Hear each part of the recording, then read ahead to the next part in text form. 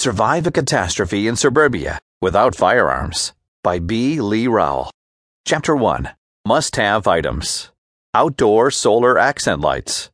The first items I recommend you buy are 3 or more $12 outdoor accent lights from Walmart. These lights use AA batteries that are recharged every day. Use one of them for continuous light at night, while the other solar lights are dedicated to recharging AA batteries for the other needs you'll have.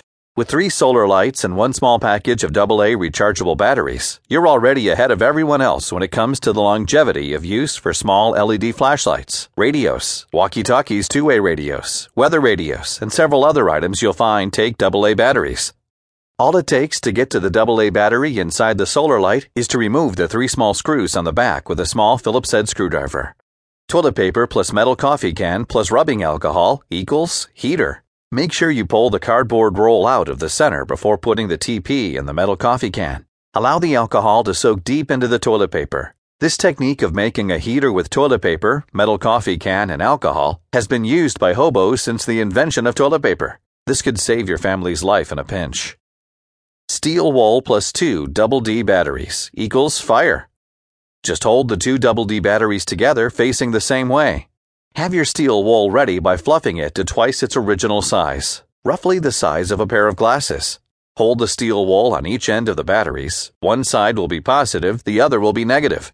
You should of course have small dried leaves, pine needles, small sticks, dried bark, etc. ready for this quick infusion fire. Matches, flint, and steel method, magnifying glasses, and lighters are all good to have as well. There's no reason not to have all these really cheap methods of making a fire. You can use AA, C, and 9-volt batteries for this process too. Fix-A-Flat. This Fix-A-Flat product needs to stay in your vehicle at all times. It's cheap and could make the difference in a tough spot. You could have a flat and trapped on the side of a highway during an exodus of an entire city. Every one of these items should build layer upon layer of confidence in your mission of survival for you and your family. 2 10-gallon gas containers full of fuel. If you have a safe place to store these 2 containers of fuel, please do so. Even if you don't own a car, you should try to put this aside. It's much easier to get a ride out of town from a friend in an SHTF, shit hits the fan moment, if you show them a commodity they need that's hard to find. At 20 miles to a gallon plus 20 gallons is 400 miles worth of fuel. With a worst-case scenario traffic situation, you're still looking at 250 to 300 miles worth of fuel. That'll get you there. Car battery power inverter. What a car battery power inverter, less than $20 in Walmart automotive section, does is convert your car battery DC power to AC power.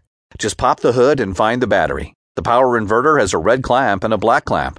Just put red clamp on red battery terminal and black clamp on black battery terminal. You can charge your cell phones or give your AA batteries and the radio a break and use the car battery for a while. I wouldn't use this power inverter for much more than an hour at a time before starting the car up to make sure the car battery stays charged. This is one more layer of preparedness to ease your mind a little. With the various ways to cook outdoors today, we're able to utilize several different methods, making sure you're diversified as possible. Pick at least 3 of the following cookers to give you peace of mind during a catastrophic event.